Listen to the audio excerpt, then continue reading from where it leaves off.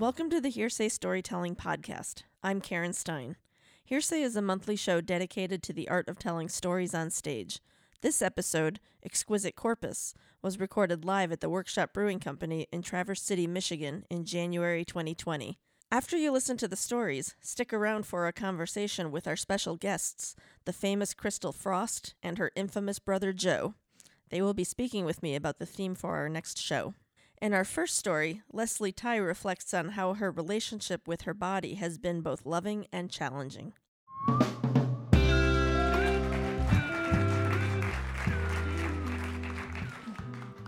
So I know that I'm not alone in saying that I've had a complicated relationship with my body. We all feel that way, probably, right? Right? I hope so. But to a certain extent, I have always been very comfortable with how I looked, like my image. I was like 8 or 9 years old when I discovered my idol, Cyndi Lauper. And just that image of her on the She's So Unusual album was just so amazing to me. Like, all the other kids talked about wanting to fit in. I did not want to fit in. I wanted to be different from everyone else. And I would say that really even throughout the most awkward years of my life, like middle school, braces, acne, like I felt pretty good about the image that I projected. I had cool hair. I started dyeing my hair in 8th grade. I loved to completely change my look every day. I would take my jeans and cut them up and make them into skirts with patchwork stuff. And I felt really good about, being this chameleon and looking different and standing out in that way.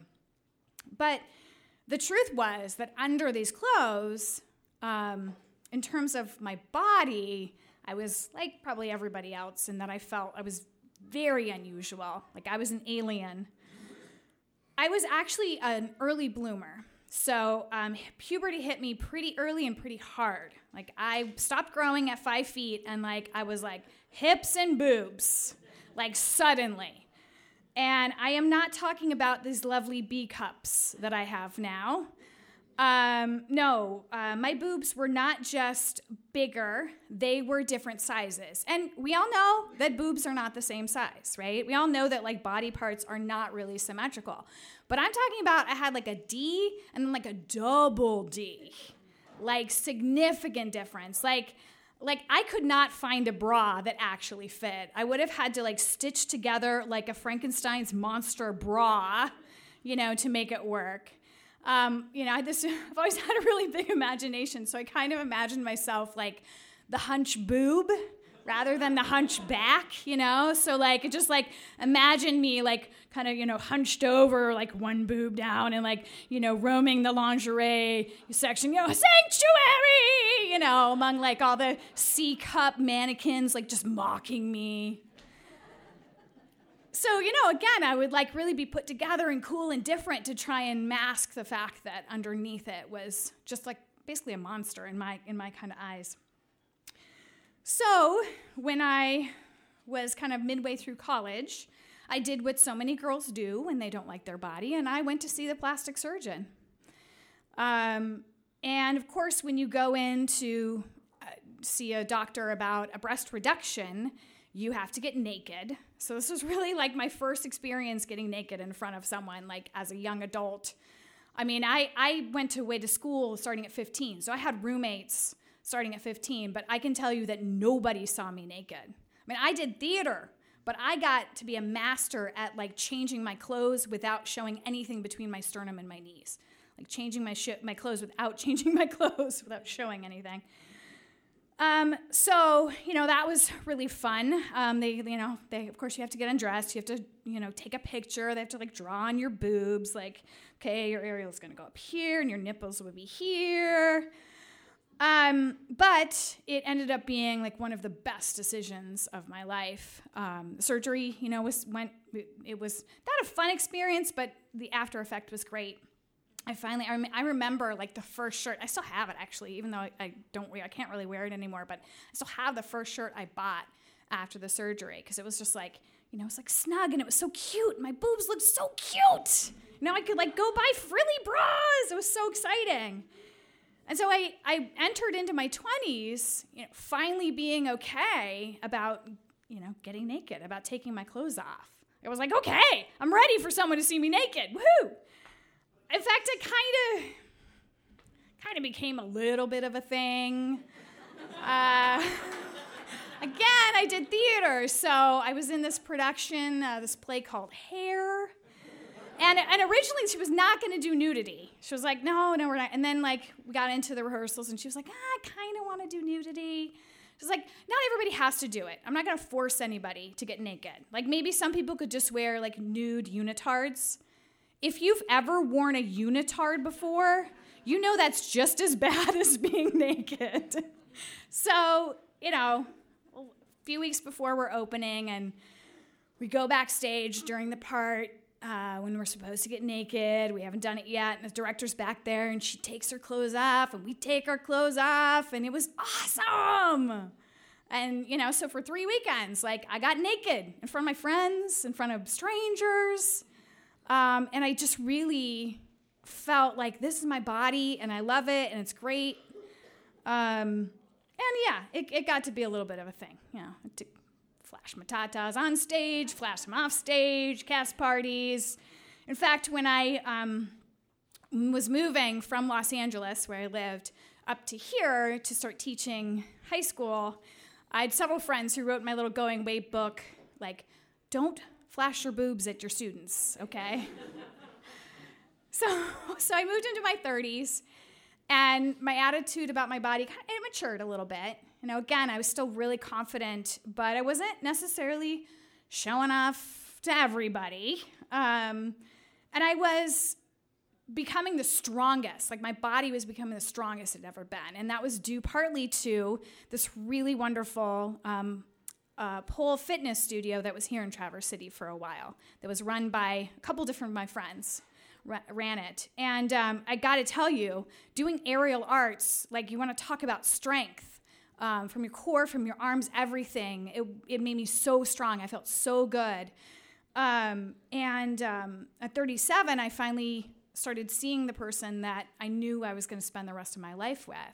And I started to feel like I'm an adult now. My adult life is starting. We started a little theater company together. It just felt like this is again, this kind of matureness of who I am and so comfortable in that. And I was not ready for what my body was going to start doing, how it was going to start changing, this time on the inside. So it started with the most insane period of my life. And I am talking about menstruation, okay? I'm going to go there. I'm not talking about a time of my life. I'm talking about a scene from Carrie happening in my nether regions. Yeah, I'm sorry, but I'm talking about so much blood that it shot the tampon out of my body into the toilet. Horrifying. And I knew there was something terribly wrong, so I went to see, I got all the fun tests. I got the lovely, vaginal wand ultrasound that I'm sure some of you ladies are familiar with. And it turned out that I had a uterine polyp that was actually very common, right? Things like cysts, fibroids, polyps. These are common things, but we don't talk about them. And so, we just needed to get it removed. It was going to be fine.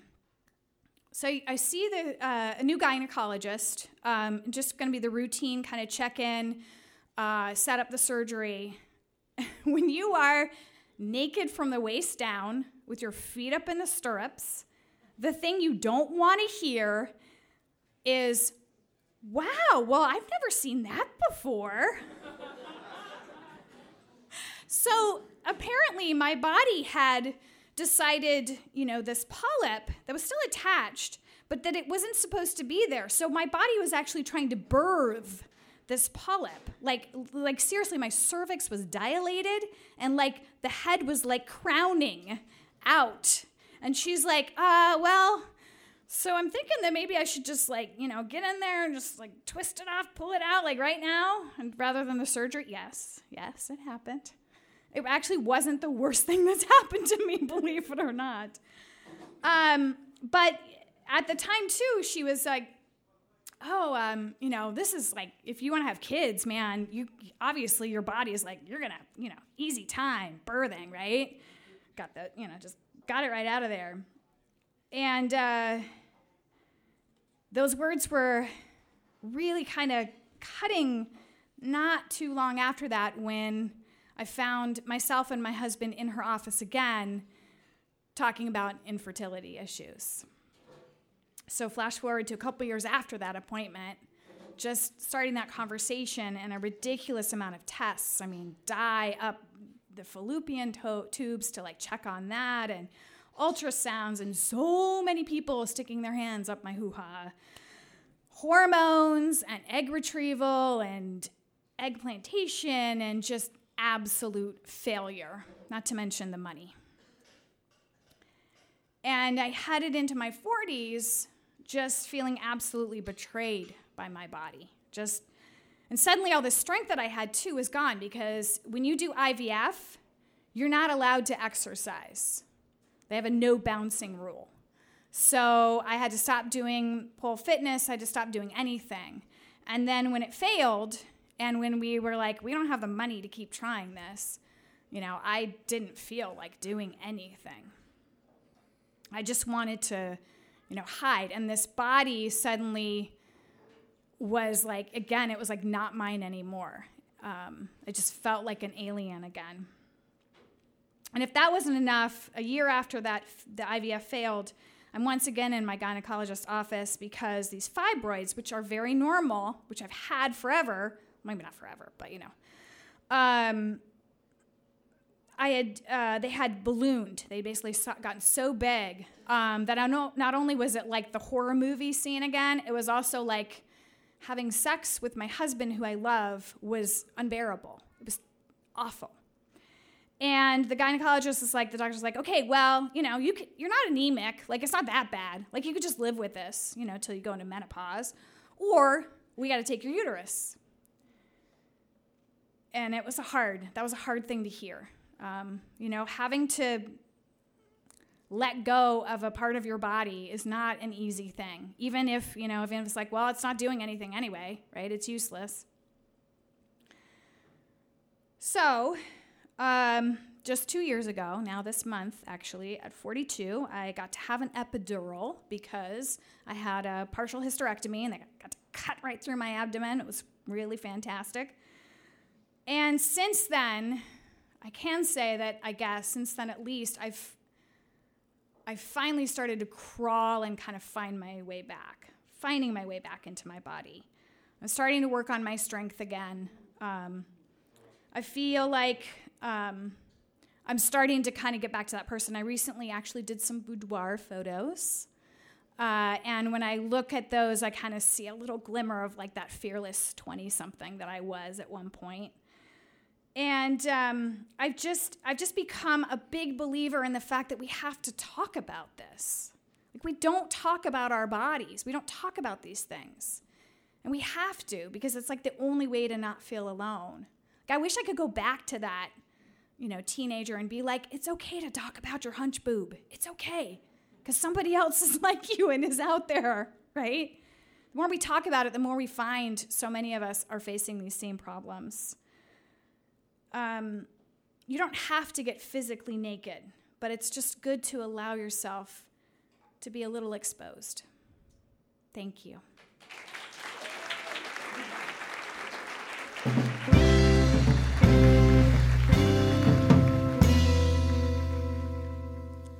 In the next story, Richard Swanson needs to buy a piece of protective sporting equipment, but he has no idea how to ask for it in French.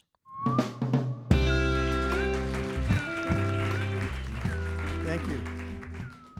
I was working for a large multinational corporation. And in the mid-'80s, they transferred me to their European headquarters in Brussels, Belgium. So I moved there with my wife and 2 young daughters. And when I got there, I took up a new hobby, riding jumping horses. This was like a lifelong dream. When I was 14 years old, I worked at a horse farm. I cleaned the stalls, I cleaned the horses, and every day the people would come and ride their jumping horses. I thought that really looked cool. But I figured I'd never be able to do it because they were all rich people. They all came in Cadillacs and Mercedes. But when I got to Belgium, I found out that it's really not that expensive there, and that the average person can ride horses. So I did. I was having a great time. I was jumping higher and higher jumps. A lot of the weekends I would go around to horse shows in France and Belgium, jumping competitions, and just really having a great time. But after a while, I started to experience some discomfort. And yes, in my private area. And, when you're riding a horse, you straddle the horse and feet are down the stirrups. And just think about it, a horse goes to jump a 4-foot jump. He actually jumps 5 feet. I mean, he wants to clear it to be sure his legs don't hit the cross poles. And there's just like an explosion of thrust when he jumps. It just lifts you right out of the saddle. And there you are, out of the saddle.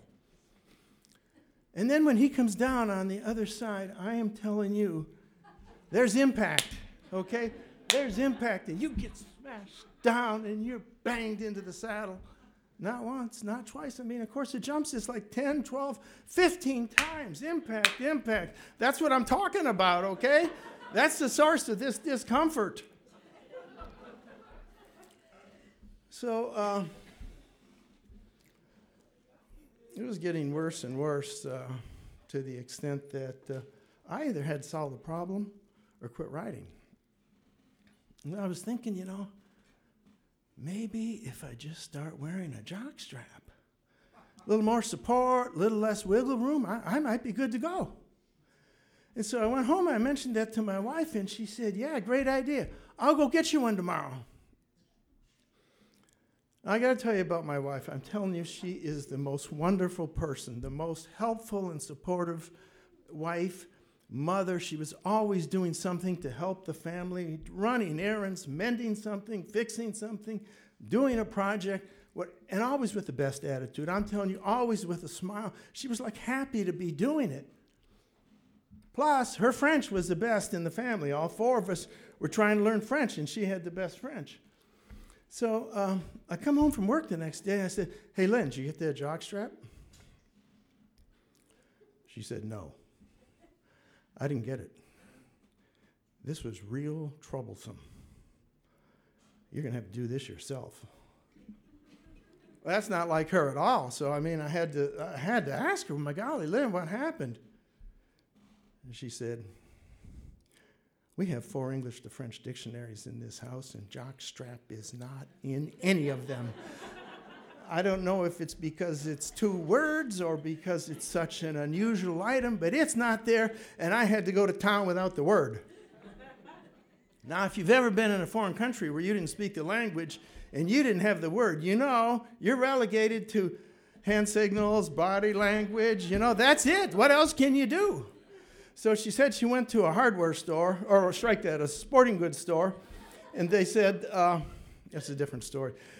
And they told her they didn't have what she was looking for, but they wrote down an address on a piece of paper and gave it to her. She put it in her pocket. And she just went to another store, another sporting goods store. They, too, said they didn't have what she was looking for, and they also wrote down an address she put in her pocket. When she got to her car, she pulled out the pieces of paper, same address. She said, that's it. That's got to be the jockstrap store of Brussels. And she drove all the way across town to the jockstrap store. And when she got there, it wasn't a jockstrap store. It was one of these medical supply houses. Where they sell like wheelchairs and crutches, support hose, tape. But she said, okay, probably jock straps too.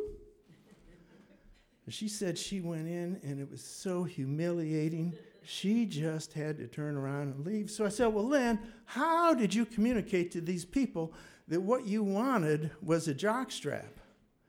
And she said, well, that was the easy part. I put my hands in the shape of a triangle. I said, pour monsieur, pour monsieur. And for the horse, I said, giddy up, giddy up, giddy up, giddy up, pour monsieur, pour monsieur. And I'm looking, I said, that's pretty good body language.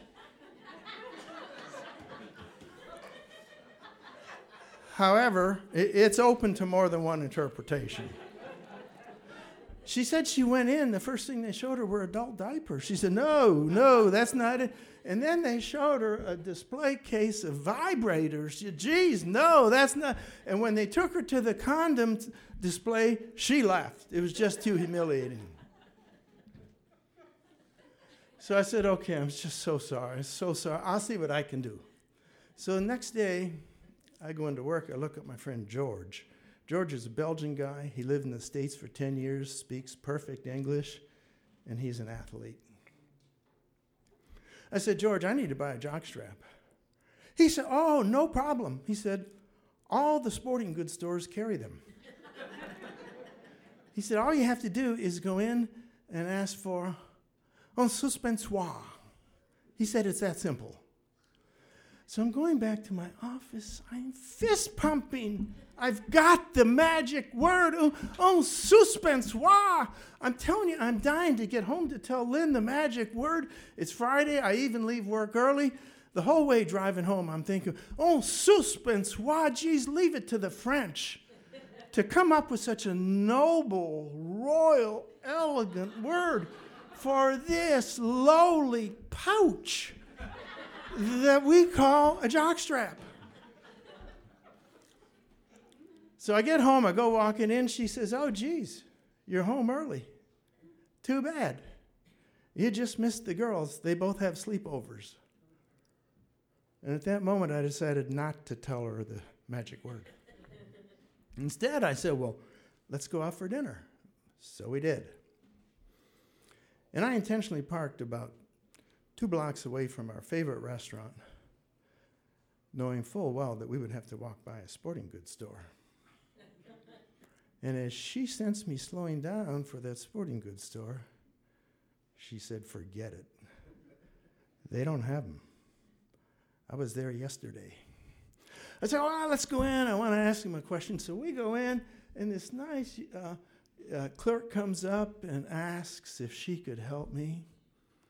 I said, avez-vous un suspensoire, s'il vous plaît? She says, mais oui, yes. And there they were, jock straps, all kinds of jock straps, lined up on the floor in boxes, peeking out from a row of soccer jerseys. And she's down there on her hands and knees sorting through them, and her colleague comes over, and they're both down there sorting through these boxes. And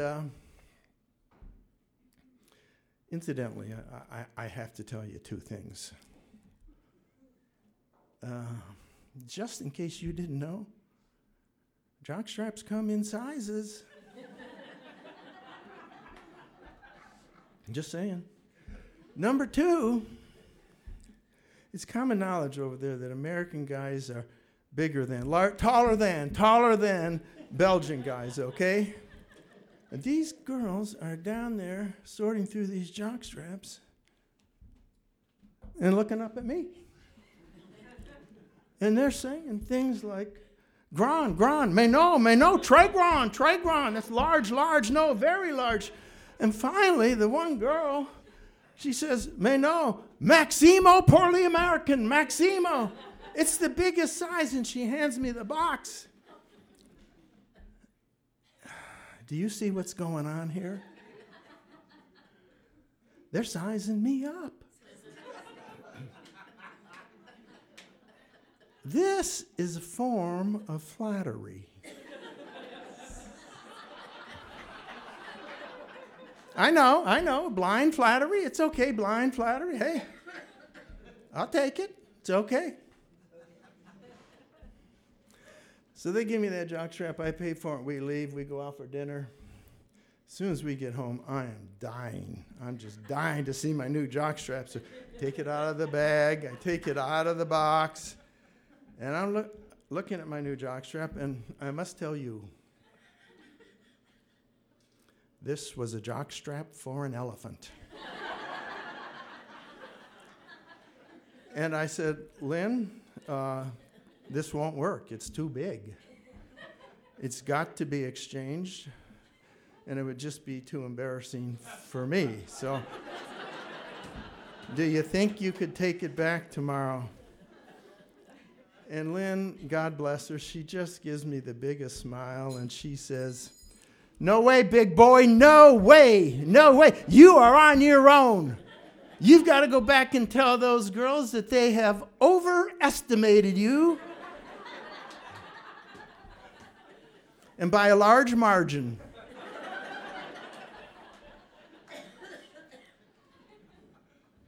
So I'm thinking, you know what? They're probably working late Friday night in order to get the rest of the weekend off.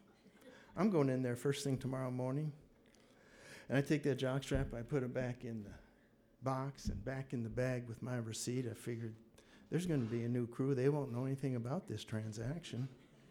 At 10 o'clock the next morning, I go walking back into that sporting goods store. Same girl. She asked if she could help me. I said, yes. I bought this here last night. And what I would like to do now is I would like to buy another one for my son, and I'll pick it out myself. And I got down there, and I actually opened the boxes, and I took those jock straps out, and I looked at them. I found one that I knew would fit me. I went up to the counter. I bought them both. And that day, as I was leaving with those two boxes in that bag and walking to my car, I reached into the bag, and I got that jockstrap for the elephant, and I pitched it in the trash can. And thereafter, I rode my horse with no discomfort in my new suspensoire.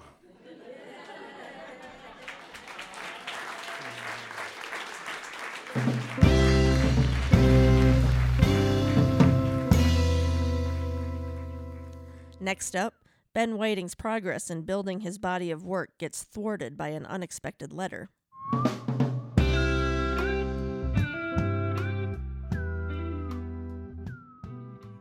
It was a dark and stormy night. My friends and I were having soup, whiskey soup, with H2O croutons. One of my friends said, "Hey, how about we play a card game?" Now, being a magician, I was titillated. I love the idea of card games, but this was not your typical cards, your bicycle 808s. No, he wanted to play a game I'd never heard of called Cards Against Humanity. With those words, I have been opening for the last month my show, Tricks Against Humanity. I would always ask the audience who's familiar with it, and then I'd ask who's not. And whoever clapped, I'd ask them what in the world they were doing there, and tell them to buckle up because it was going to be a long ride. And it was. But I really love the game Cards Against Humanity. And of course, if you like inappropriate things, if you like raunchy stuff, it's funny. It's just funny. It's my sense of humor. It's not everyone's, but it is mine. But more than that, what I really like about it is I've played the game now with people from all walks of life. And when you sit down with this body of work, what's really interesting is no matter where you're from, you suspend judgment. No one gets offended, and yet everyone is saying the most horrible things you can possibly think of. And I think it's a little bit like life, because in life, all we can really do is play the cards we're dealt. But not always in life do people suspend judgment. I don't know, maybe the world would be a better place if they did. I know it's an interesting game to play with your family. If you've ever had your mother ask you what queefing was, that's a hell of an experience. And I don't know if I recommend it, but it's in my repertoire now. And it's a true story. So our friends and I, we were playing this game, having a good time, and of course we were drinking a little bit, and I started doing card tricks with the Cards Against Humanity cards. And it turns out the 2 of diamonds, the 7 of clubs, the King of hearts are not nearly as interesting as queefing, dick fingers, firing a rifle in the air while balls deep in a squealing hog. If you're not familiar with the game, I'm keeping it tame right now. And I was thinking to myself, man, I bet this could be a really cool show. And it was so serendipitous because a local venue reached out to me and they said, Ben, we want to have some kind of event that will help us attract younger audiences? Do you have any ideas? And it just came right out of my mouth. It was like, Tricks Against Humanity. Let's do an inappropriate magic and mind reading show for horrible people. And they said, yeah, let's do that. And so I started working on it, and we did it that year. And this was 4 or 5 years ago. And the first run of the show was good. It was fun. It was a lot of fun. We played swear word bingo. Later on, I would levitate people. Later on, we had confetti all over the place falling down. It was a lot of fun. It's a whole lot of fun. I was very, very lucky about, 4 years ago now, I was offered a really great job. I got to go around the country talking to people, inspiring them, and using my background as an entertainer and as a magician to help people's lives. And I got to the point where I was like, you know what, I'd like to try and do this on my own. And God bless my wife for being so supportive of it. But when you start a new business, you start unemployed with no customers. That's just how it works. And so I got to rely on my body of work. I started bringing out old shows, Magic on the Rocks, Magic on the Vine, Tricks Against Humanity. And I was so fortunate that last October, someone from Turtle Creek Casino came to one of my shows. And they said, hey, this is great. We'd like to see if we can amp this up a few notches and do it at the casino. And that was a dream come true for me. I was like, absolutely, let's do it. Let's do it. So we started working on it, and I upped it up a little bit. And, there was always a part of me that wished I was kind of doing my own thing, like my own original show. But, Cards Against Humanity, that's a hell of a brand. That works. And I was happy to say, we sold out the run before it even opened. And that's a good story. That's a good story. And it would be a good story if it ended there. But it doesn't. My wife and I were arguing one night about what television show our dog wanted to watch, which really just turns into a ventriloquism off. And it was fun. And I said, Aaron, we have to stop making these weird voices for a little bit, and I need to read something to you. Subject line: Tricks Against Humanity. The name. Hi, Ben. I work with the team that manages the legal work at Cards Against Humanity. The title of your show at Turtle Creek Casino has been brought to our attention. That word brought always bothers me. And while we appreciate the nod, we need you to ask you to not use this name or anything like it in the future. We won't get deep into the legal stuff in this note. But we do own the trademarks on the name Cards Against Humanity and the look of our brand. And we think your title infringes on those protected rights. And as you may know, in the United States, if someone infringes on your trademark, it is your legal obligation to defend it. Otherwise, you risk losing it. So, I just wanted to get in touch with you directly, give you the opportunity to simply change the name, change the look for the future. Thanks in advance for being respectful. Good wishes in your future success, Nick.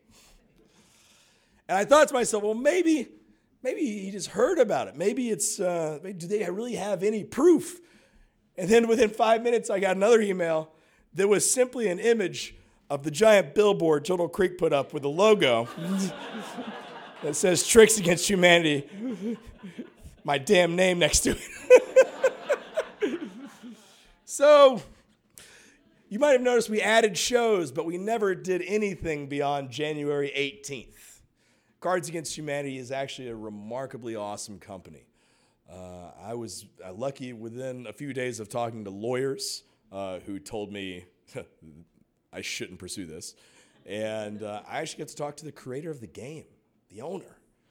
It's a hell of a thing to talk to someone who's created something that's had such an impact on your life, not just your creative work, but all these things, with your friends. I've made friends over this game. I got, as Freudian as it is, I got closer with my family over this bizarre game and talking about, God, dick fingers. So the show's done. It's not going to happen again. But I could be pretty upset. And, it's brought to our attention. I am kind of pissed about that. I'm curious about that word. But I had a great mentor in life. I was very, very fortunate in college to be taught poetry by Maya Angelou. She lived in Winston-Salem, North Carolina, and I went to college at Wake Forest University. And she had a few great quotes. And one was, if you don't like something, change it. And if you can't change it, change the way you look at it. And it's really hard to argue with that. And so even though this show is done, we're going to create other things. We're going to combine the ideas from that with other ideas, do future shows. And what Dr. Angelou said was this, whatever you look for as you go through life, that's what you find. You go through the day and you try to find things to be pissed about, the little injustices, the little things that aren't fair, things that can drive you insane. Guess what you're going to find? You're going to find it all. But if you go through the day and you look for opportunities, things to be inspired by, things to make you laugh, things to put you in a good mood, guess what you'll find? I look forward to finding future audiences and hopefully better shows in the future. Thank you very much.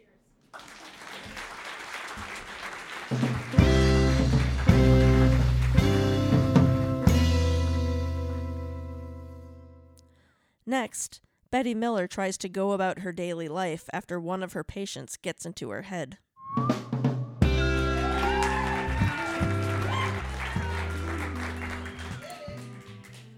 I think your early 20s are a really hard period in life.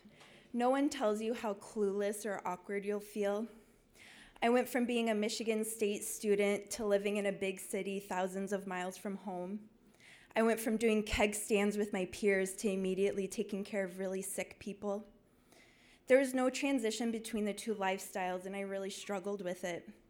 I sometimes felt too young for all the responsibility that was given to me. I was 23 when I started working as a night shift nurse on an inpatient oncology unit. I learned a lot and quickly became good at my job.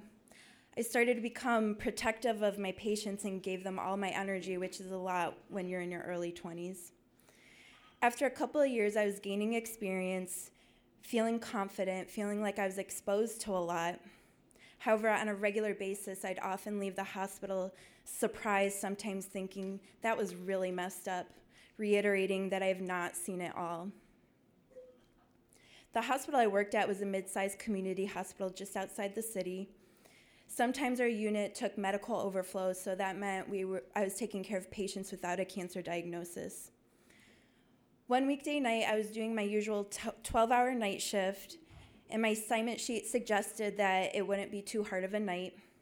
I had only 4 patients, and only one didn't seem too sick.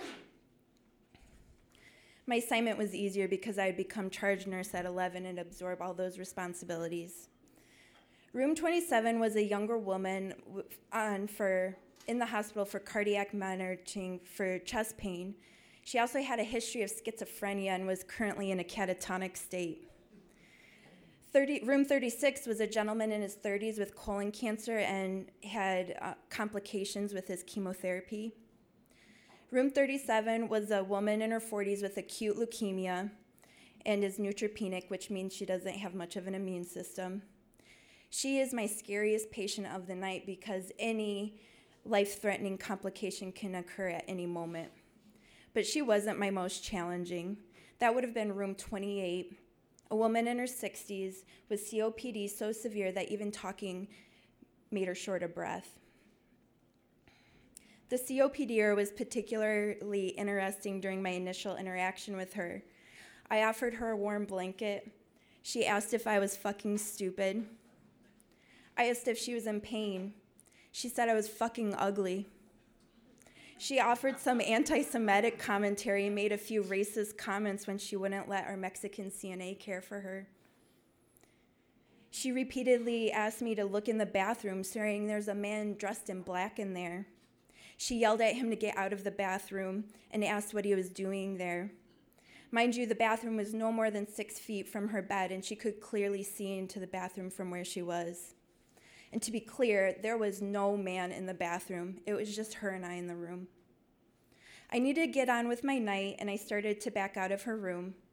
She yelled at me to stop. At this moment, she pointed her finger at me, looked at me straight in the eye, and said, "You better hope I don't die on you tonight, because I will haunt you."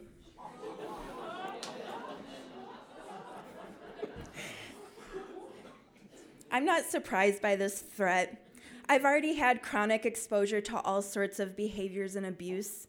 In fact, the week before, an elderly woman with dementia who identified as a witch most her life cast spells on us staff and chucked baby dolls at our head. I take a couple moments, stone-faced, trying to decide how I want to respond. Ultimately, I don't, and I walk out of the room. I decided she was not a good person, and I had to set an emotional boundary and not absorb the unwelcomed energy that she was.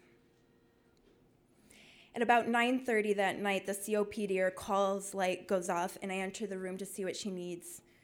She has to urinate and wants to use the toilet. I requested that she use the bedpan or the bedside commode because with end-stage COPD, you want to conserve energy to prevent respiratory distress. She disagreed with my recommendation, and in fact, she called me a fucking cow and demanded I walk her to the toilet. I got her out of bed and to the bathroom and back. Just then, the CNA walked in the doorway and said, "Her face looks like death." In that same exact moment, the patient grabs her back, makes a facial grimace, and moans, "Oh." Within a few seconds, she goes limp and drops into my arms. I throw her in bed. She was not responsive and nearly immediately was agonal breathing. I yelled through the doorway at the physician and respiratory therapist who just happened to be standing there. The doctor and I were frantic. The patient was a DNR but not on comfort care. We were trying to decide what to do, but I remember the respiratory therapist just saying, "No, guys, it's happening." I stopped my frantic thinking and I just looked at her, and I realized deep down inside she could not be helped. I have no idea, but my guess is that her heartbeat ceased somewhere between 45 seconds and 3 minutes after she grabbed her back. It's fair to assume she threw a massive blood clot, immediately killing her lungs, and the remainder of her system shut down in the seconds after. The next few hours of that night continued to be hard. The acute leukemic went septic. The catatonic schizophrenic decided to say one thing, which was that she had chest pain. It was so busy I'd nearly forgotten about the odd experience with the COPDer. Eventually, I got her body to the morgue, and I had a new patient in her room. I got antibiotics into the acute leukemic and didn't have to intubate her. Chest pains labs and EKG were negative for any cardiac events. And thankfully, colon cancer just watched shitty TV all night long.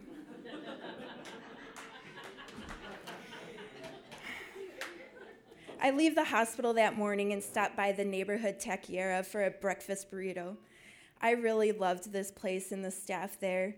They treated us night workers to a shot of tequila, which I had. I walked home and face planted in bed. I woke up at 3 o'clock that afternoon. I couldn't sleep any longer, so I decided to go for a run.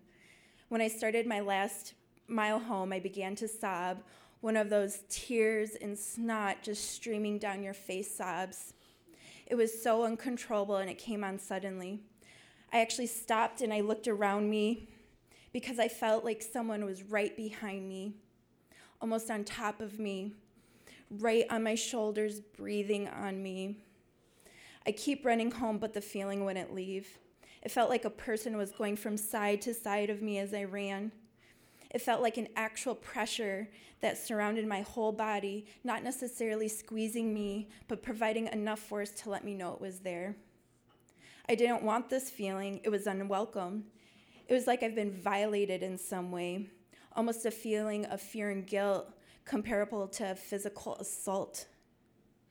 I didn't think to take the threat of the COPD of haunting me seriously. I'd never felt energy like this before. This wasn't in my world of thinking at 24. Anyway, there was really no time to address this. I got home and got into work mode. My shift that night was uneventful. I couldn't wait for the morning because I was getting a massage, gifted by a long-term patient's family after he passed away. At 7:30 that morning, I met the massage therapist in the unit's conference room, and we chatted for a bit. I put my head down in the massage chair, and she didn't start. I could feel her paused right next to me. She says, "I normally wouldn't say this to anyone, but I feel comfortable saying this to you. I think you would handle it okay. There's someone else in this room. She's following you, and she's in the corner right there." I look over at her, and I screamed in my head, and I had just fear on my face. "Can you repeat yourself?"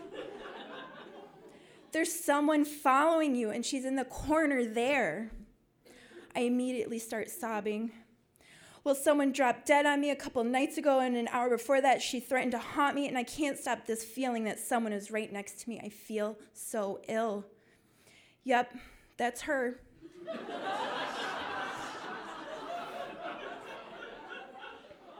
She asked if she could help me. I ended up not getting a massage. She led me through a visualization exercise where I envisioned a light being sent into an egg and it exploded. And she placed her hand on a few places on my body. It was near immediate. The sensation and tension that felt so ill was gone. I don't think I realized how terrible I felt until it left. I went home afterwards and continued to cry. I later figured out this was a traumatic experience for me, not because she was awful or threatened to haunt me, but because a life was lost suddenly while in my care. A couple weeks later, another woman whose chemotherapy I just completed coughed blood and died 3 hours later. She wasn't supposed to do that because she was cured and otherwise healthy. I had nightmares about these two. I was consumed for a long while, reviewing their situations over and over in my head, thinking what I could have done differently. The fact was nothing could have been done differently. Neither of these women's outcomes could have been different. And despite how the COPDer treated myself and others, I know I gave her as much good care as she would let me. I'm 35 now, and I've been doing hospice care for a little while, and I feel like I've got death down fairly well. I know that when a really sick person hallucinates people in the corner of the room, it means they're probably in the last days of their life. I know not to take it personally if a patient dies as comfortably as I wish they would. In my 30s, I am now beginning to address what you might call the spiritual aspect of how we all interact with each other. I know now it's a fact that we are all connected. It's this fact that has left me feeling even more clueless than I did over 10 years ago. Thank you.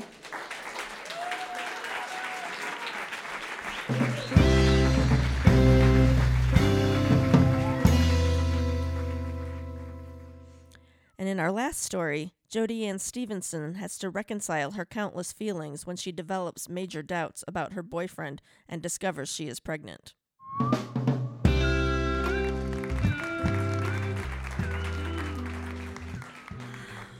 When I was 4 years old, my mother told me that all men are bad.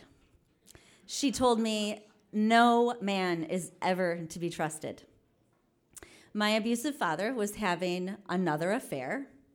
So she was in the middle of a crying jag as she said this. She said, "Honey, men only want one thing." And I wasn't old enough to know exactly what that one thing was. But thanks to the fact that I had already begun experiencing some sexual abuse, I had sort of a feeling in my body for what that one thing felt like. And it was shameful and dirty and scary.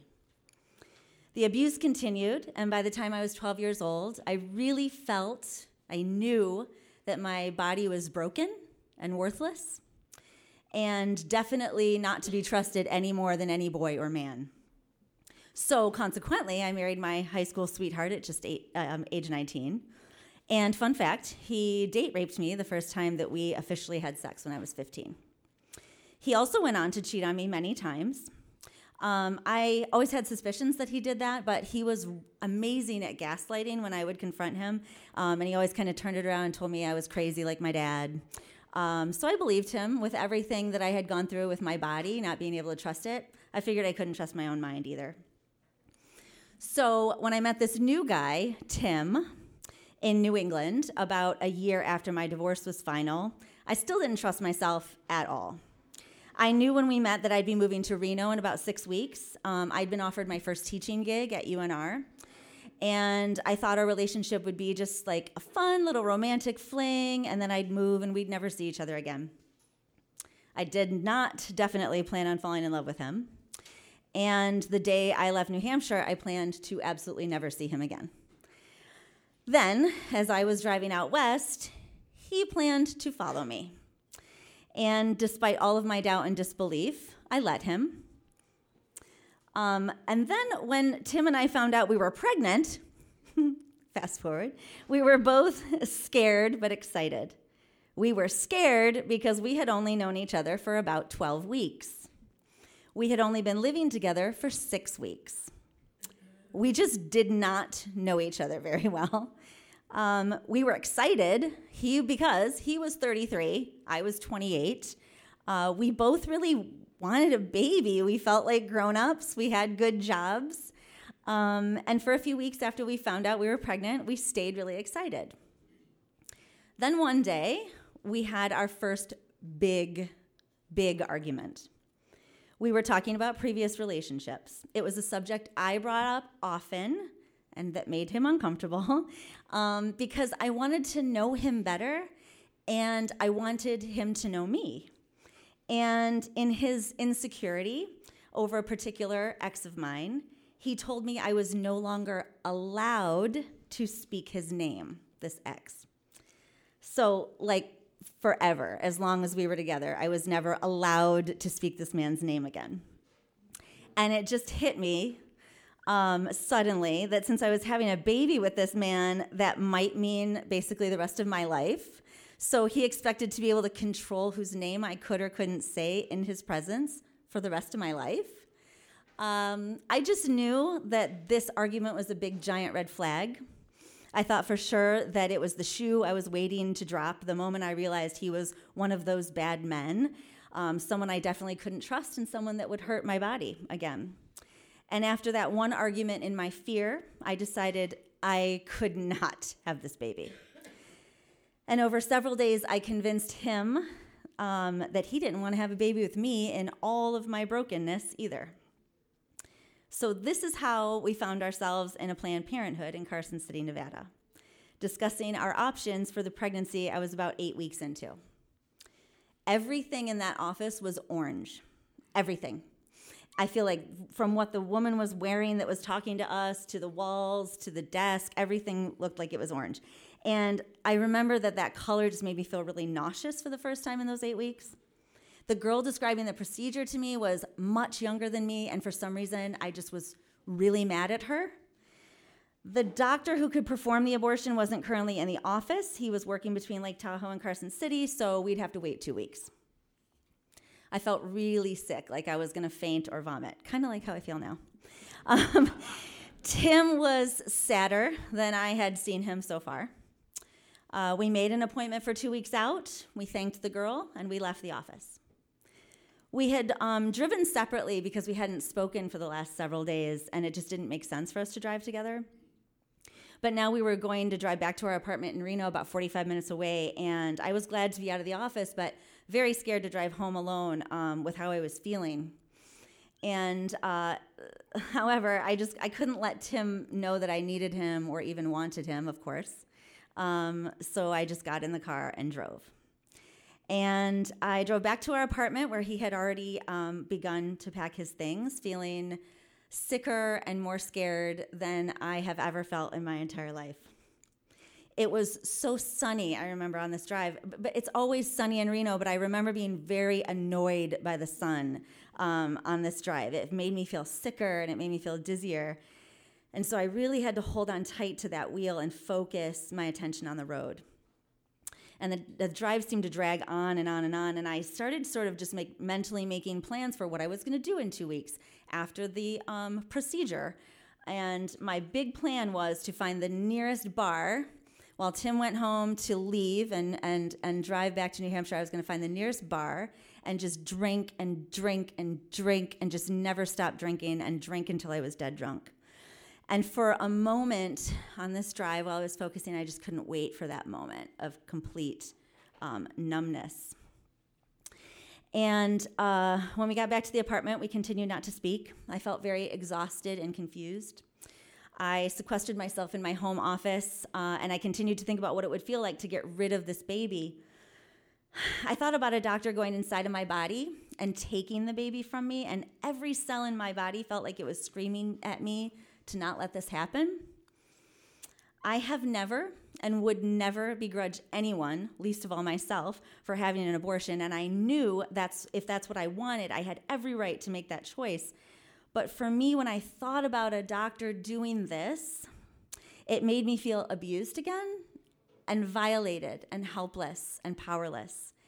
And knowing that I could be really great at drinking myself into oblivion, like lots of people in my family, when I felt powerless and helpless, I knew that for me, that abortion was going to lead to a future of continued silent victimhood, at least as far as I could see into the future. And that was the life I was comfortable with because that's where I had always been. And I also knew that having this baby would be a step into an unknown future I couldn't even begin to imagine. Maybe it was a future in which I could learn to trust my own body and my own mind. I felt like for the first time, I actually did have a choice about what happened to my body. And I knew I didn't want that. I knew I had to make the choice to trust my body, to trust everything in me that was suggesting to me, maybe Tim and I could do this. Maybe I could do this. When I finally opened the door and asked him to come in to talk to me, it was obvious both of us had been crying for a very long time. I don't remember if he apologized for his insecure machismo during that big argument a few days prior, right then or later, but he did apologize. He realized how stupid and wrong it was for him to tell me I wasn't allowed to say a person's name. And because he knew a little bit about my past, he understood why I couldn't be with a man who was going to be that controlling. I told him that I had changed my mind. I told him I had to have this child, whether he was or wasn't a good man, though I thought he probably was. I had to have this child for myself. We were both visibly relieved after that. Tim looked like he might just melt into a puddle on the floor. He was so relieved. He was so happy that I had reconsidered. We embraced, we cried together again, and together we made the decision to have a baby. Throughout the next 32 weeks or so, he made me a nutrient-dense, high-protein fruit smoothie almost every day. He researched how best to support a pregnant woman. He rubbed my back, rubbed lotion on my feet, made me tea, snuggled up to watch movies with me. He got me extra pillows for my back and my knees, all the things. He did all the things. He went to the doctor with me, and when I decided I wanted to leave that doctor and trust a lay midwife to help me give birth at home, he got on board for that too. I slowly learned to trust that this was not a man who wanted to hurt me. I slowly came around to the possibility that my mother might not have been entirely correct about every single man. With my midwife's help and the help of the community of home birth advocates I was meeting, I also slowly learned to trust my own body in the birthing process.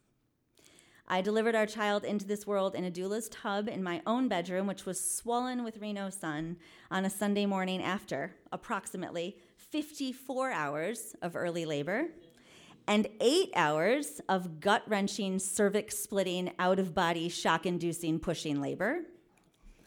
Tim stayed close by my side. He said all the right things and proved that however flawed his own past had made him, he was a goddamn champion for a woman trying to prove that her body was more than the broken, abused thing so many people had told her it was. When our baby finally swam out of me and landed in his hands, I was truly shocked to feel and to see that my body had not turned inside out. I was amazed that I hadn't imploded or exploded or collapsed inside that pain. I was whole. We were okay. And I had been right about this future. This was the future in which my body and I could and would begin to heal. Thank you.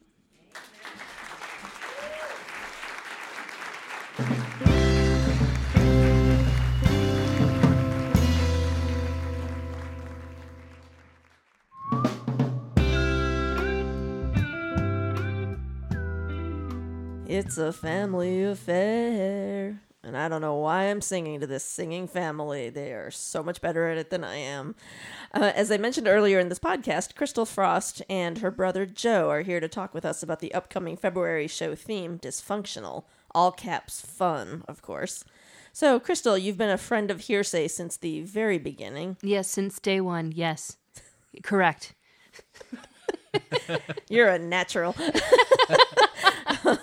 And you've been a friend of mine since the very beginning of me living in Traverse City. Yes, actually, since before you were born. Yes.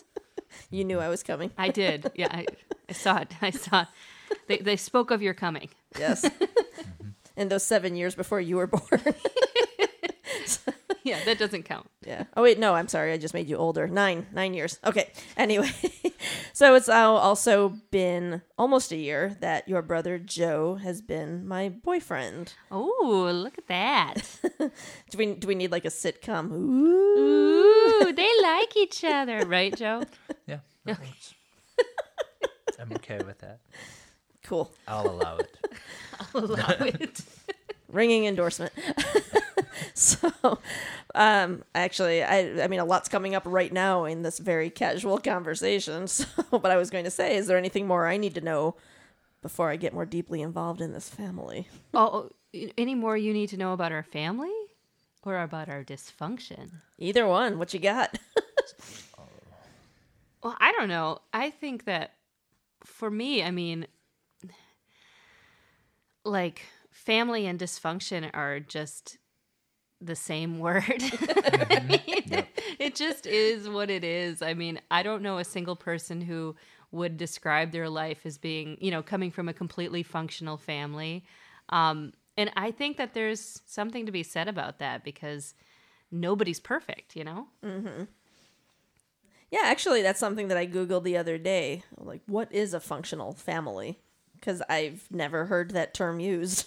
and please tell us, is there a functional family? The question that I put forth was answered with a question. And it basically said, this was like from Psychology Today. So it says, families are not fair and we don't choose the one we are born or adopted into. Today, a family is what most people are in recovery from.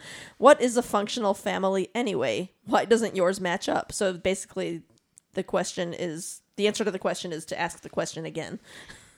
Yeah, I don't know anybody who would say that they're from I know a lot of people who say, we're from a very middle class, traditional family, 2 kids, 2 parents. But there's always some layer of dysfunction because humans are just inherently not perfect. And, our family was definitely not perfect. And the level of dysfunction was so obvious, I guess, to me. I mean, I don't know. What do you think? I don't know. Growing up in it, you didn't really realize it until you started viewing other people's families. Yeah. Yeah, pretty much. I mean, we had all of it. We had divorce and poverty, and we had some child abuse, and we had some, what else did we have? 1 million sisters and brothers. Yes. Yeah. And, we had a chain-smoking grandma who almost burned the house down every time she would light a cigarette and forget that it was lit. Or she would put the cigarette in the actual drawers of the house. Saving it for later. Well, while it's lit. Just forgetful. You'd open up a drawer and all of a sudden you're like, I want a spoon for my Nesquik. Oops, Grandma's trying to burn down the house. There it is. I mean, yeah, or the possum coming through the bathroom. Yeah. That was really fun. Yeah, that happened to you. Yeah, it did. That happened to a couple of us, but it really happened to you. You were, taking care of some business. I was also very young at that time. Tell us. You have to tell. I have to tell? I mean, you don't have to. So there was a giant hole in the middle of our Dad's trailer, and we'd go over there on weekends, and trailer ends up becoming condemned. That's how awesome it was. How bad it was, because there was a terrible carbon monoxide leak, and it wasn't safe for us to be there. Well, in the middle of this, Before they found out about the leak, mind you. Before. In the middle of me doing what I was doing, there's a possum that just pops up from the floor and says hello. And did you scream when you saw it? I mean, I think it was more along the lines of shock. Did it scream? It could have been that on that show. I know, it just did the hissing thing, and then, all I think Dad was just like, oh, the possum's back. Yeah.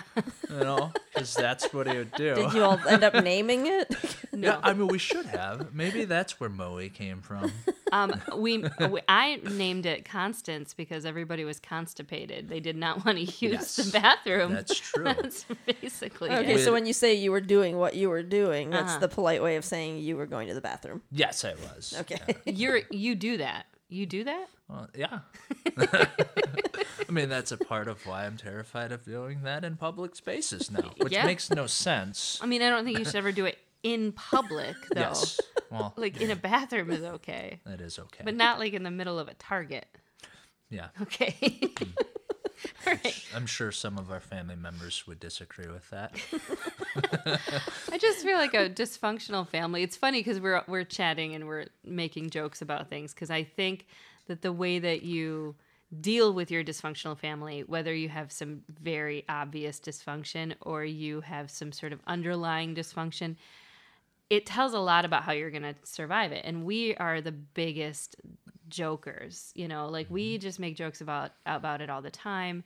And we, laugh about it all the time because if you didn't, I think we'd be really depressed.